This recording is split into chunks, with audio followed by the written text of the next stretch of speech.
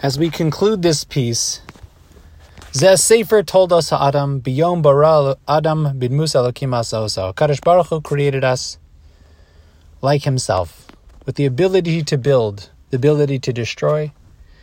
Every choice we make, we can be in the building stage or in the destruction stage. From the destruction, we see again and again, Binyan happens. Noach came out of the flood. Avram came from the door Haflaga. The door of the Makabli Torah, those who received the Torah, came from the Tumas Mitzrayim.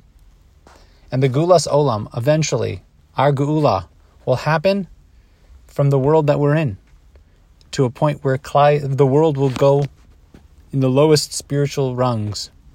But from that place, Umala Haaretz Deas Hashem, we'll all know HaKadosh Baruch Hu.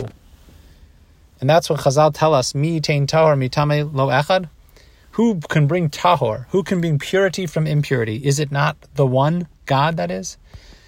From Avram, from Terach, Achizkiyahu from Achaz, Yoshiyahu from Ammon, Mordechai, Mishimi, and Klai Yisrael Umas Olam, and Olam Haba from Olam Hazeh.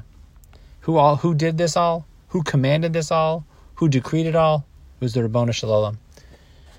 I guess a musar for each of us to take from this piece. Of course, we want to act like tzaddikim, make righteous choices, think righteous thoughts. And also realize that the failures that we go through, the challenges that we have, the mistakes that we make, Hashem doesn't want us to be destroyed. Hashem wants us to be righteous. Hashem will do whatever He can to help us build from the broken, to heal from the wounded. It's a big musar here. Hashem always builds something greater from the broken. We're not charged to break. We're charged to be part of the building team. We're charged to be part of the Avraham, the Chizkiyahus, the Dordeya. But understand that there's a great plan happening in the world. And we can look around and see all the brokenness around us and feel forlorn and despondent. But trust that the Ribono Shel Olam has a big plan to build, to make a new world, just like He did originally, to make a new world for each of us in our individual lives as well. God willing, we'll continue with a new piece tomorrow.